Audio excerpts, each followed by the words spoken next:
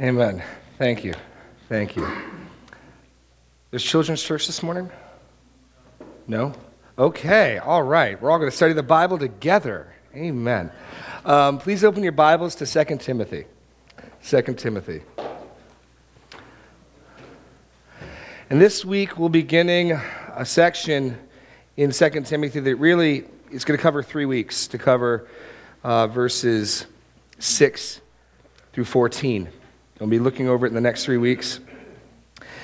And we're going to dive in this morning, preparing to courageously serve, or prepare to courageously serve. And 2 Timothy is such a rich letter. I think part of that being because the Apostle Paul at the end of his life he's earnest. He's wearing his heart in his sleeve, and he's passionate, and he's concerned for Timothy to keep up the work. It strikes me as I read this over and over again. Here's an old man in a jail cell, finished his course, he says, and yet still at work, still laboring, still bring the parchments, bring the scrolls. If there's a month left in my life, Paul is saying, I want it to be useful for the master's service. I think that's just so encouraging. I've done the race, and yet there's more to do. It's incredible. So let's read 2 Timothy 1, 6 to 8. For this reason, I remind you to fan into flame the gift of God, which is in you through the laying on of my hands. For God gave us a spirit not of fear, but of power and love and self-control. Therefore, do not be ashamed of the testimony about our Lord, nor of me his prisoner, but share in suffering for the gospel by the power of God. Lord God, we just pray that you would help us to use our gifts, that you would help us to be useful to you, that we would not let the gifts that you have given us grow cold and ineffective.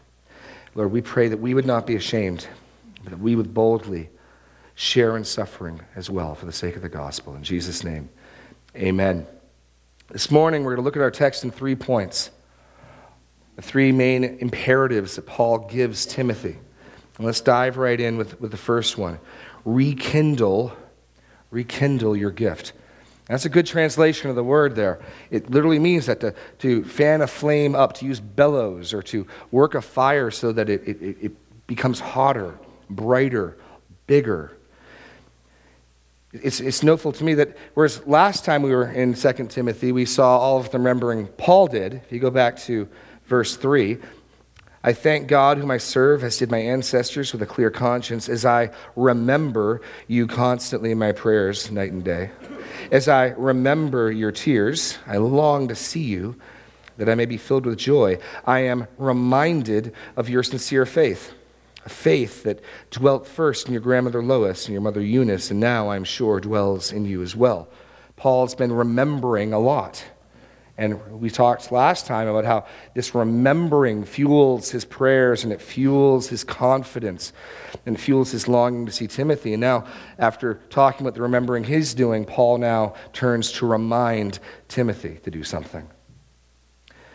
To rekindle the gift of God, which is in you through the laying on of hands.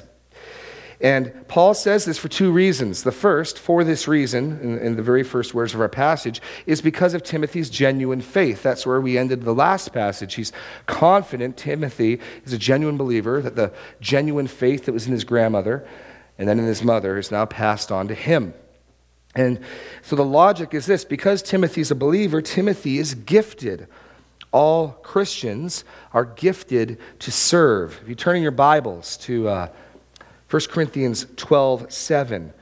I think we covered this a little bit in our 2-week series on the baptism of the Holy Spirit and tongues. But this is a clear point. If you're a Christian here today, you have been gifted by God to serve in some capacity in his church. So 1 Corinthians 12. Let's pick it up in verse 4. Now there are a variety of gifts, but the same Spirit. And there are varieties of service, but the same Lord. And there are varieties of activities, but it is the same God who empowers them all and everyone. To each is given the manifestation of the Spirit for the common good. And then jump down to verse 11. All these are empowered by one and the same Spirit who apportions to each one individually as he wills. And I'm just zeroing in on that each one that occurs in verse 7 and occurs in verse 11. And the point is specific. It's not just that some Christians are gifted to serve. All Christians are gifted by the Spirit. And what's the purpose for that gifting? It's at the end of verse 7.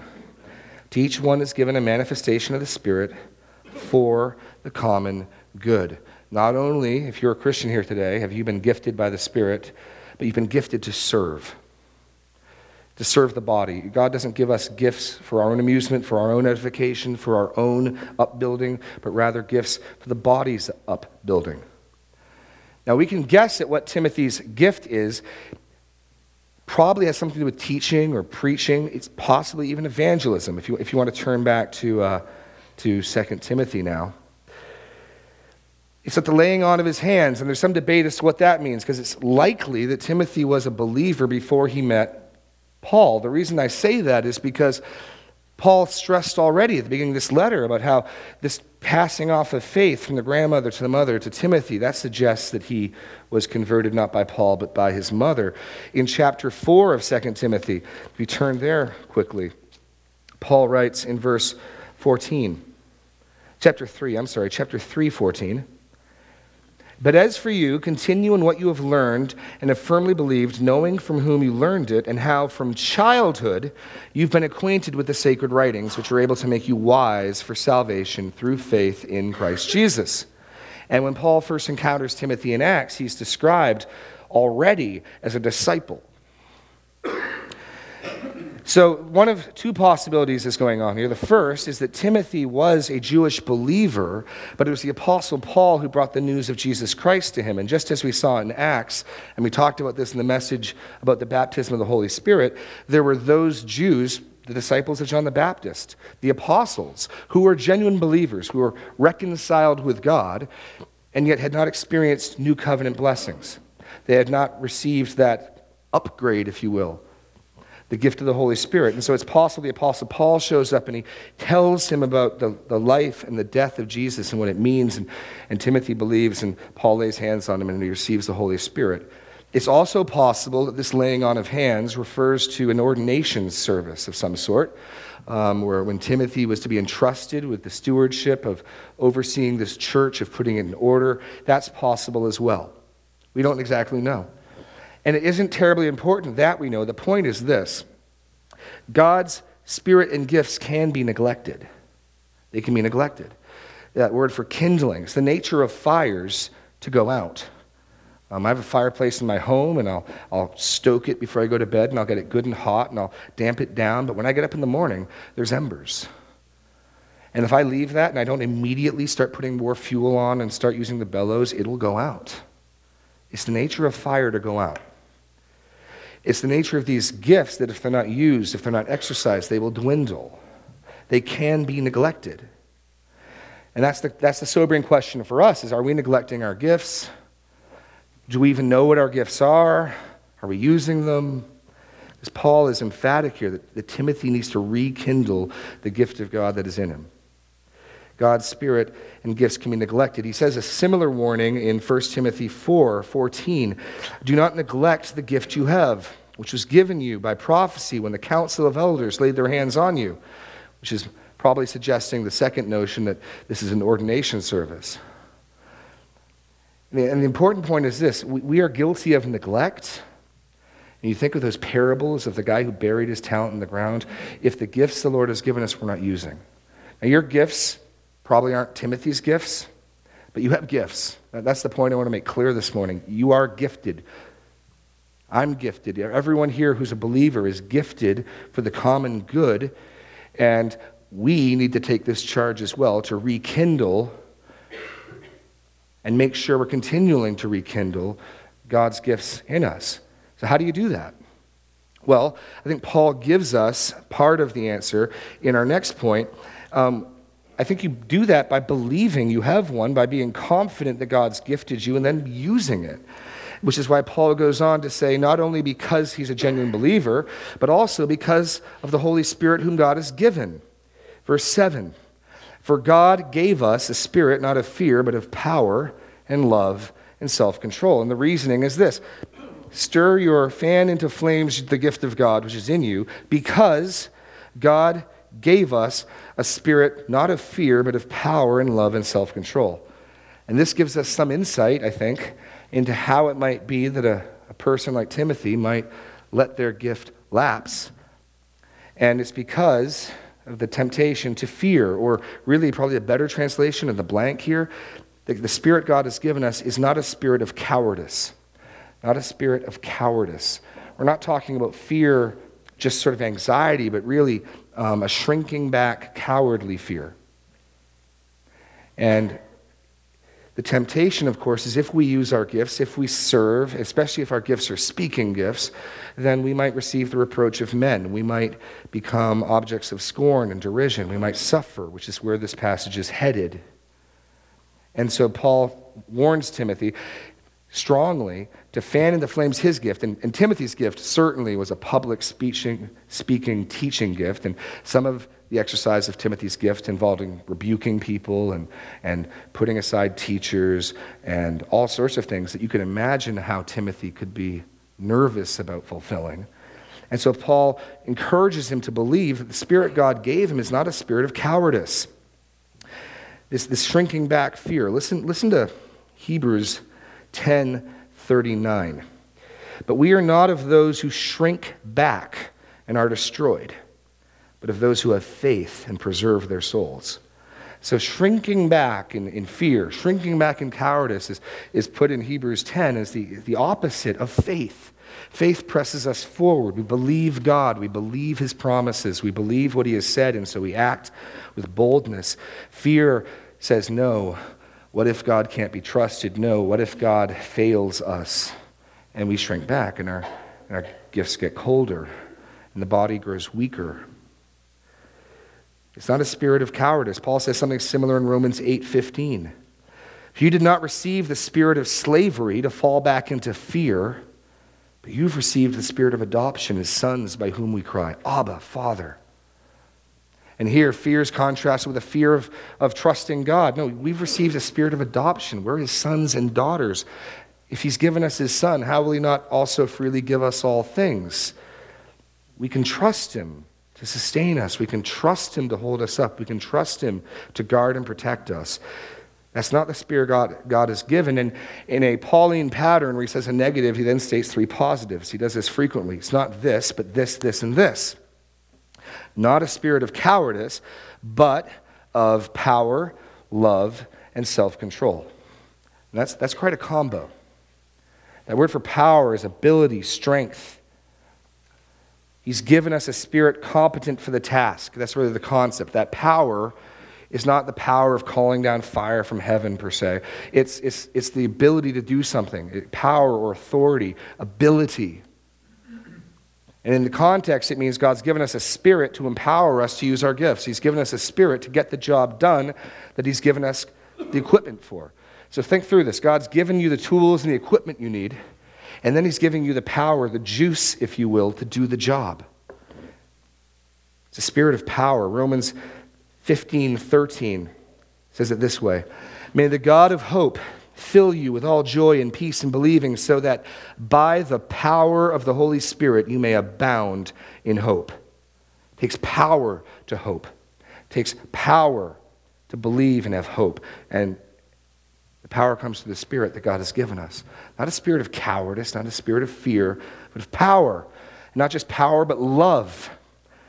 What's the other reason Timothy could exercise his gift? Concern for the church, concern for Christ, love for other believers. Remember, our gifts are given not for our own good, not to make much of me, not to build me up, but build you up. You've been given gifts to serve other believers, but if you don't love other believers, that's not a strong motive, is it? If you don't really care about other believers, then who cares? But if you have the ability to perform the task, and if you have a love for those to whom you will serve, you can see how this is heading somewhere. And then self-control or self-discipline. This is from that same word family that Paul made so much of in 1 Timothy, sound-minded, self-controlled. And here's just the focus and the discipline to do it. So when it comes to using our gifts, when it comes to serving, when it comes to exercising what God has given us, he's given us, get this, he's given us the tools, the gifts. He's given us the ability to exercise them. He's given us the love or the motivation to do it, and he's given us the discipline to stay focused and on task. Which really means then we have no excuse if we don't exercise our gifts. We have no excuse if we let our gifts grow cold. So I just want to stop and say a word. How then do you do this? Or how do you even know what your gifts are? I'd suggest to you it's a combination of a couple things. What do you enjoy doing that benefits the body? What do you do that other people are blessed by? I mean, a good tip to try to figure out what your giftedness is when you're serving in the body and other people are blessed by it and they say, wow, Isla, thank you so much. I was so encouraged. Well, God gave his gifts for the benefit of other people. And when other people are benefited, let's do this math backwards, that might be my gift. Another way would be needs. Paul's going to tell Timothy to do the work of an evangelist in chapter 4, quite possibly because Timothy doesn't have that gift, but there's a need in the body. And so you fill it. That's the way you determine your giftedness. What do you enjoy? What are you passionate about? What are others blessed by? What are you encouraged by? Try things out. Try different ministries in the church out. See what you enjoy. See what others are built up and encouraged by. And consider where there's need. That's a great way to figure out your giftedness. And God's gifted us in so many different ways. Pastor Daniel listed some of the lists. There's gifts of administration, gifts of help, gifts of mercy, gifts of teaching, gifts of faith. There's so many different ways God has gifted us. We're uniquely gifted for his body. You got to figure out what your gift is, and then you got to use it. The way you stop it from going cold is to exercise it, to make use of it, to start doing it. The quickest way to let it go cold and atrophy is just to get too busy or get too nervous or get too scared to use it. Turn it, it's not in your notes, but turn to Ephesians real fast. Ephesians chapter 4. This is my favorite passage when I think of the church, this grand vision of the church working properly.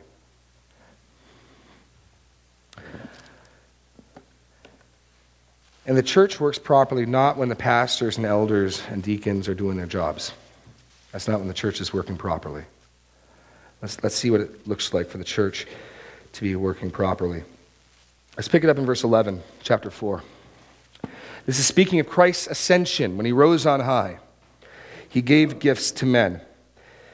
Verse 11, and he gave the apostles and the prophets, and the evangelists, and the shepherds or pastors and teachers. Why did he give them? To equip the saints for the work of the ministry. And I've made this point before. The work of the ministry belongs to all of us. It belongs to me in so much as I'm a saint, not because I'm a pastor.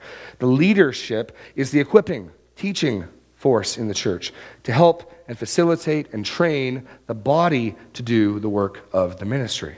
The work of the ministry is all of ours.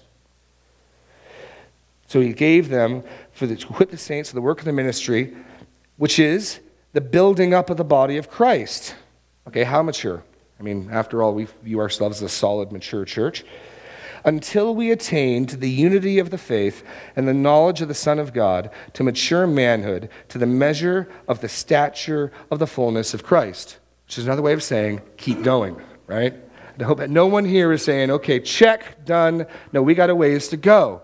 And if we're more mature than the next church down the street, which is probably not a helpful way of measuring things, so be it. We got a long ways to go before we pass a measurement where Christ is the yardstick, right?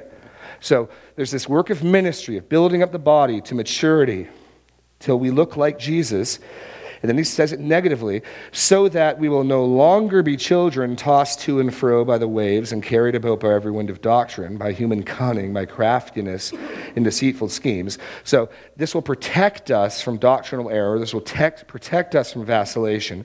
But rather, here's verse 15, here it is, speaking the truth in love, we are to grow up in every way into him who is the head, into Christ.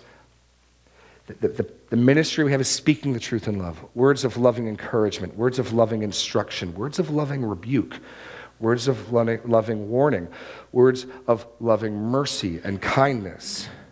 Look at verse 16. This is just phenomenal.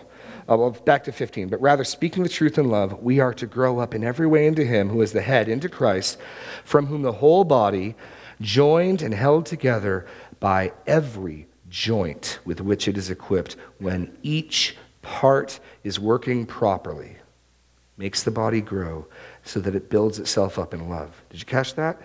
How does the body grow up and mature? It only works one way. When each and every part, when each and every joint, when each and every muscle and sinew, which holds it together, is working properly.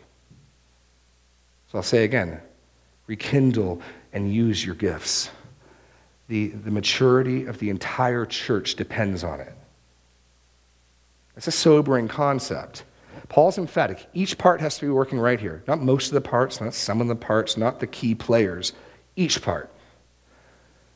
Each part doing its part. Each part serving in its own way. That's when the church builds up. That's when the church matures. That's when the church starts looking more and more like Jesus Christ. It's an awesome picture. It's awesome to see it at work. And so I just want to encourage and challenge each one of us here today. Do you even know how you're gifted? And are you willing and eager to use your gifts to serve, to build the body up? Don't let your gifts grow cold. Don't let your gifts atrophy. Rekindle your gifts. Don't be afraid. God's Spirit will give you the power and the love and the discipline to do it. Don't be afraid. Rekindle your gifts. Secondly, Paul encourages young Timothy not to be ashamed. Be not ashamed. We see that in verse 8. Therefore, do not be ashamed of the testimony of our Lord, nor of me, his prisoner. And of course, that's the danger, right? And fear and shame sort of go together. Shame is that concern of what others will think. Fear is just the concern of what will happen to me. They can go together, because what if bad things happen to me because other people think I'm an idiot? I've had that thought run through my head before.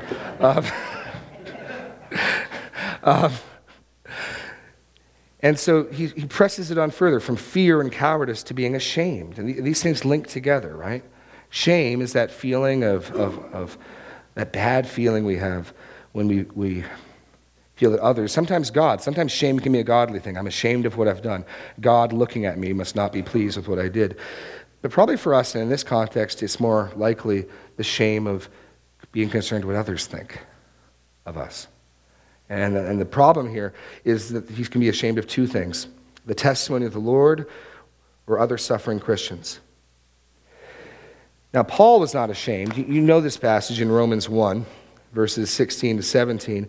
For I am not ashamed of the gospel, for it is the power of God for salvation to everyone who believes, to the Jew first and also to the Greek. For in it the righteousness of God is revealed from faith for faith, as it is written, the righteous shall live by faith. Now, Paul says he's not ashamed of the gospel. But in saying so, he at least indicates there may well be some reasons to. And if you read your New Testament, you know that Paul freely admits in 1 Corinthians that to the Jews it's a stumbling block and to the Greeks it's foolishness. There's an old piece of graffiti that they've discovered in the ruins in Rome that shows a man crucified with a donkey's head and another man prostrate before it. And, oh good grief, I forget the guy's name, but it names the Roman guy. Worships his God. The notion of a crucified Messiah, the notion of a God who died, is foolishness to Greek wisdom. It was a complete stumbling block to Jewish thinking who were expecting a triumphant, conquering Messiah. And if you aren't living in a cave, you're well aware that the gospel is foolishness to this age. There's only one way? I mean, it's amazing how as time goes on, the world is offended by the gospel. It's just different aspects. Today, it's the exclusivity of the gospel that offends. Jesus loves you is great as long as that's not the only way. There's reasons to be ashamed of the testimony of our Lord. There's a temptation that we can have to sort of pick and choose what parts of Jesus' teaching that we emphasize. Jesus loves you and have a wonderful plan for your life. Well, as far as it goes, that's true. Jesus hates your sin and will rule over those in hell. You go to Revelation 11, they're suffering in the presence of the Lamb. Jesus is a righteous God who will come to judge the living and the dead. No man knows the hour. Prepare, flee the wrath to come. That's not quite so popular.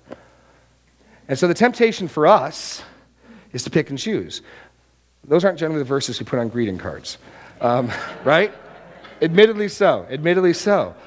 And so you may think, I'm not ashamed of the gospel. The question is, are we ashamed of parts of the gospel, of the testimony of our Lord? No one has a problem with turn the other cheek. No, that's not even true. I'm sorry. What's really interesting is you go to Islamic countries. They love our sexual ethic. What they are offended by is the turning the other cheek. In honor cultures where you do honor killings, this notion of being mistreated and turning the other cheek and forgiving your enemy, that's the stumbling block over in the East. Over here, our sex ethic and our morality tend to be the things that set people off. They love the forgive people, the turn the other cheek side of things. There'll always be something in the gospel that people find attractive and something that people are offended by. And so there'll always be a temptation to be ashamed of the testimony of our Lord. Don't be ashamed. Don't be quiet. Don't be a jerk, but don't be ashamed. And don't be ashamed of the suffering of other Christians. And that was the real challenge. Paul, we know, was deserted because as he was in jail and his persecution was mounting, well, people are probably thinking, man, if I go and spend some time with the Apostle Paul, then they'll know I'm a Christian, and I might get thrown in jail, and I got kids after all. And it's easy to see how quickly that rationalization can happen. I want you to turn your Bibles to Hebrews 10, an astounding passage in Hebrews 10 of Christian love, Christian solidarity.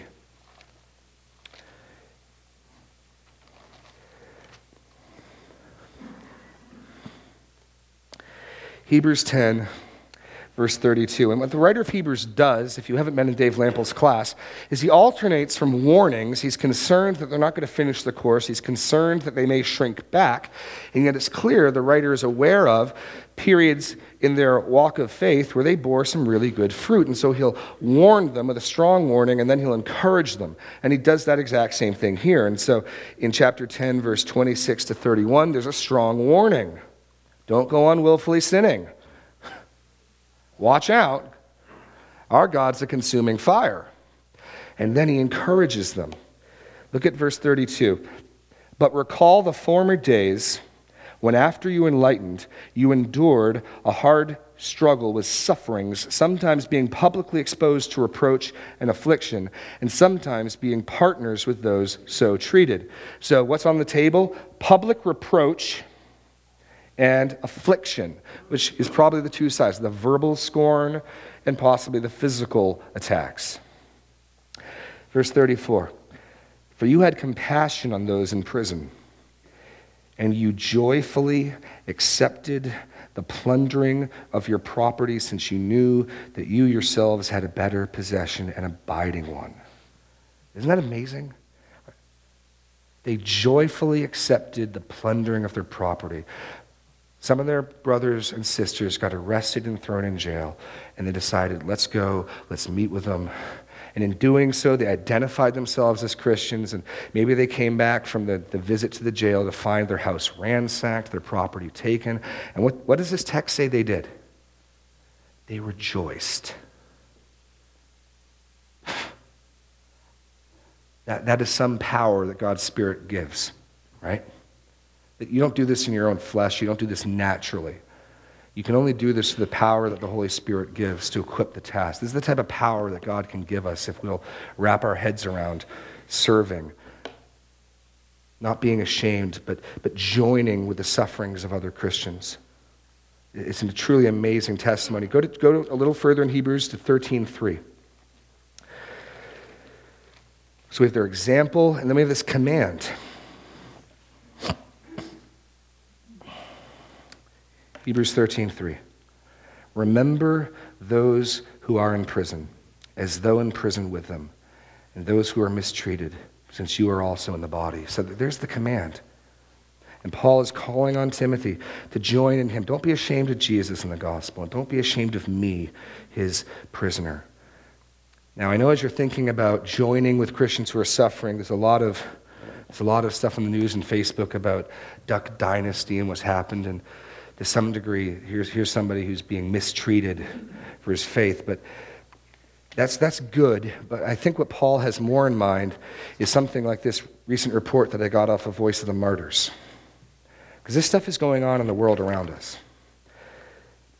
Widows Clarice and Sarah are still in shock after their husbands, both pastors in the Mombasa region of Kenya, were murdered in separate incidences on October 20th. Clarice's husband, a pastor at Mombasa's Vikwatani Redeemed Gospel Church, was found dead of a gunshot to the head in his church. Clarice told a Voice of the Martyrs worker she believes he was murdered to scare Christians away from the area. Pastor Charles Matole, 41, was found slumped in a chair, a Bible still on his lap, as church leaders came in to prepare for Sunday morning worship services. Now, just imagine if this morning you came here to find the pastor dead. People had terrorized, people had ransacked the building. Because there's a church in Kenya who last month, or a month before, that's what they showed up on Sunday morning to find. His widow recounted that in the months prior to her husband's death, there were times that people would throw stones at the church while there held prayer services. Furthermore, death threats made in the pastor's life were never followed up by the police. So there are places in this world today where it can really cost you something, really something. Clearly, it's beginning to cost more and more in America to be an unashamed Christian, but there are places in the world where it can still cost so much more. And not only must we be willing to suffer, that's our next point, but we gotta not be ashamed of identifying, supporting, encouraging. And I'd encourage you, go to Voice of the Martyrs. They've got a whole tab section that how can I help? How can I encourage? How can I pray for these people? How can I even know what's going on? Just do a Google search, Voice of the Martyrs. It's a fantastic Christian resource, bringing to attention the suffering and the persecution going on in the world from the body of Christ. And Paul wants Timothy not to be ashamed both of the gospel, but also not to be ashamed of identifying with and joining with Christians so treated. Finally, our final point, share in suffering. So first, he's to rekindle his gift. Second, don't be ashamed. Now share in suffering. We see that clearly in verse 8. Do not be ashamed of the testimony about our Lord, nor of me as prisoner, but share in suffering for the gospel by the power of God. Suffering is not something we generally move towards, is it? Most of our life is spent distancing ourselves from suffering. We put air conditioning in our homes because we don't want the discomfort of being hot. We put heaters in our home. We don't want the discomfort of being cold. We spend so much time and so much attention and so much resources on minimizing suffering. And there's something good in that. There's something good in restraining the curse. Medicine is good. Don't get me wrong. But sometimes I think our knee-jerk reaction can be, if there's suffering, then I'm going the other way. And Paul's making it clear as a Christian, that can't be our default position. We're going to learn as we get a little further in this book that all who desire to live godly will be persecuted. And so Paul wants him to join in, to co-suffer, to share in suffering. And I want to stop here and make a profound point. Paul says it's for the sake of the gospel. And I think sometimes we can think that suffering for the gospel is purely incidental. It's incidental, and if you can promote the gospel without suffering, that would be better. But I don't think that's what the New Testament teaches. This point was made profoundly to me in a sermon by John Piper called Doing Missions When Dying is Gain. If you turn in your Bibles to Colossians chapter 1. Rather, I think suffering is the means the Lord has chosen primarily to advance his gospel. And suffering then becomes the fuel, the impetus. Or, as the early church said, the blood of the martyrs is the seed of the church. Colossians chapter 1, verse 24.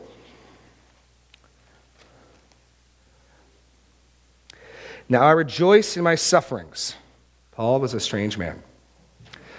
But so were those Hebrew Christians in Hebrews who rejoiced when their property was taken. Now, I rejoice in my sufferings for your sake, and in my flesh I am filling up what is lacking in Christ's afflictions for the sake of his body, that is the church. Now, on first blush, this verse appears to be on the borderline of blasphemy. What does Paul mean? What is lacking in the afflictions of Christ? Now, what he certainly does not mean is that Jesus' atoning death on the cross is incomplete. That somehow there's just a little bit left and Paul's going to finish the job. That's not what he means at all. The only other time this expression is used, fill up what is lacking, is found in Philippians, where Paul, speaking of the emissary that they sent to deliver the money and to deliver the letter, says that he filled up, this is Epaphroditus. Verse 25 of chapter 2, I have thought it necessary to send you Epaphroditus, my brother and fellow worker and fellow soldier, your messenger and minister to my need, for he has been longing for you all and has been distressed because you heard that he was ill, because he was ill near to death. But God had mercy upon him, and not only on him, but on me also, lest I should have sorrow upon sorrow. I am the more eager to send him to you, therefore, because that you may also rejoice at seeing him, and that way I may be less anxious. So receive him in the Lord with all joy and honor such men. And here it is. For he nearly died for the work of Christ, risking his life to complete what was lacking in your service for me. So let's see if we can understand what's going on there in Philippians and see if we can help us understand Colossians. Paul is not indicting some lack or shortfall in the Philippians' love. He's clear in the letter. If you read the letter cover to cover, he's not saying, you love me a fair amount, but you could have loved me a little more. Rather, it's this. The Philippians love Paul, and they want to send love in the form of money to Paul. But the entire church can't pick up and go visit Paul. It's simply impractical. So one man, Epaphroditus, is chosen. They send him a letter, some encouragement, maybe some cookies, and they send him some money. Because if you're in a Roman jail, you don't get meals unless you have them given to you, brought to you. And so the way that Epaphroditus fills up what is lacking in the Philippians church is he's the delivery mechanism. He's the one who actually brings their gift of love to Paul. That makes sense? So he fills up what's lacking because the one piece missing is some bridge to get from the Philippians to Paul. That's where Epaphroditus comes in. He's the emissary. He's the person entrusted with the stewardship of that money to Paul. Back to Colossians. Now I rejoice in my sufferings, verse 24, for your sake, and in my flesh I'm filling up what is lacking in Christ's afflictions for the sake of his body that is in the church. That is the church. And I think what Paul is saying is this. Christ's finished work on the cross is done. To use the analogy, the gift of money the Philippians had was sufficient. It was complete. Christ's payment, his gospel, his salvation is complete. But what is lacking is Jesus is not walking around on this earth witnessing to people. Jesus is not actively, bodily on this earth delivering that gospel message to people. Rather, he's entrusted that job to us. In that sense, we become like Epaphroditus, who delivers, the messenger who brings the gift. It's not his money, someone else's money, but he brings it to Paul. We take this gospel, this suffering of Christ that we don't contribute to, and we bring it to people, and Paul does that through his suffering. Paul links in Colossians and in many other passages suffering with the way the gospel is advanced. Paul says there's an amount of suffering that needs to be done as the gospel goes out, and I'm doing my part to fill that up. And in Piper unpacking this, he gives an illustration that I found helpful. He tells of a missionary, an Indian missionary, one of those sort of itinerant evangelists. He's got no shoes, he's got a walking stick, and he's going from village to village in India sharing the gospel. And he gets to one town, and he goes in, and he's tired, and he's weary, and he gets to the center of town, and he begins to preach the gospel, and the people laugh at him, and they scoff at him, and they drive him out of town. And he leaves the town, and he goes out a mile or so, and he sits down under a tree, utterly discouraged, lays down, and goes to sleep. When he wakes up, he finds that the town has gathered around him in that tree. And at first he's frightened. Have they come to finish the job? Have they come to put me to death? But as they communicate with him, what they say to him is this: we came out here to see what type of man you were. And when we saw the blisters on your feet, we knew that you were a holy man. And we want to hear what you have to say again. See, the world isn't impressed when I say, yay, Jesus, driving my BMW. That doesn't impress anybody. The world is impressed when we rejoice in Christ through our suffering. That's when we put the glory of God on display, because what we're saying is, I've got something far better. So yes, you can take my car, and yes, you can take my job, and yes, you can take my home and my health. But you can't shake my joy. You can't shake my confidence. You can't shake my courage, because what I have you can't take. Moth and rust don't destroy what I have. And it makes God look big and glorious and satisfying. So Paul's calling on Timothy, don't shrink back, don't be ashamed, don't be afraid, but rather, for the sake of the gospel, share in suffering. That doesn't mean you need to go be a masochist and just look for trouble. It will find you well enough on its own. But when it comes, what did Jesus tell the disciples? What to do when people speak ill of you? What did he tell them to do? All men will speak all manner of ills against you. What are you to do in that day? You're to pray for them. What does he say specifically to do in that day? Rejoice, for great is your reward in heaven, right? Right. Rejoice. What did the Hebrew Christians do when their property was taken? They rejoiced. What does Paul say in Colossians 1? I rejoice in my sufferings. And you can see them make the sense of that, because if you know that your suffering is accomplishing good, if you know your suffering is accomplishing the advancement of the gospel, then there is a reason to take joy in it. It's not some masochistic enjoy pain, but rather know that the Lord will use your suffering. He will use your mistreatment. He will use your persecution to advance his gospel, and you can take joy in that. And that's the motivation Paul gives Timothy to share with him in suffering for. It's a very anti-American, very anti-rational mindset, because we're hardwired to move away from it. We're hardwired to get far from it. And Paul's saying there are circumstances, especially when the gospel's at stake, move on in there and share with those in it. Join with them. Join with them for the sake of the gospel. Well, I've alluded to this earlier, but how do you do that? Because that is counter-human. That is counterintuitive. It's counter all that's in me naturally. Well, Paul doesn't leave us hanging, doesn't leave Timothy hanging. He says, share in suffering, 2 Timothy 1, for the gospel by the power of God. And he's already told us where that power comes from in this context, the Holy Spirit. The Spirit not of fear, but of power. How do you do this? Through God's power, not your own. That's why when I marvel at what happened to those Hebrew Christians, I'm not marveling at them. I'm marveling at the power of God displayed through them. How on earth do you rejoice when you come back from a visit to the prison to find your property ransacked and you get a beating and you get attacked? It's the power of God. It's not my power.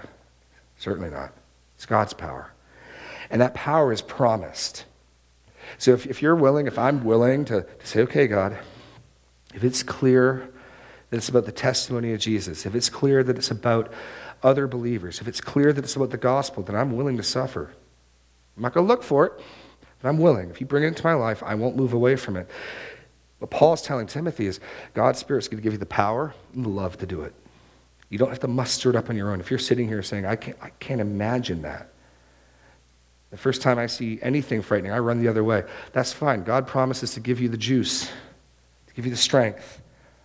We just got to wrap our heads around, okay, when it's for the gospel, when it's for the testimony of Christ, when it's to partner with other believers, then if the Lord brings it, I will join in with it. That's what Paul is calling Timothy to do. It's a hard word in our natural ears, and yet it is a powerful and beautiful word. It calls us to live a very countercultural, supernatural way. And I think this is part of what it means that by our love, they'll know that we're Christians. The world isn't terribly impressed by our love when we're just sort of, doing nice things with our nice middle-class lives. But when we're suffering, when we're rejoicing in that, when we're partnering with other people, when we're not counting the reproach of man as an evil thing, but rather rejoicing, I think that's going to impress people. So, we've got to rekindle our gifts and serve. We've got to fight against being ashamed, and we've got to be willing to share in suffering. Now, Paul's going to go on in the next passage, and I just want to give you a taste the next week because he gives Timothy a lot more encouragement in the verses to come. And I just want you to just take a look at these 10 and 11 with me real fast, and then we'll close. 9 and 10.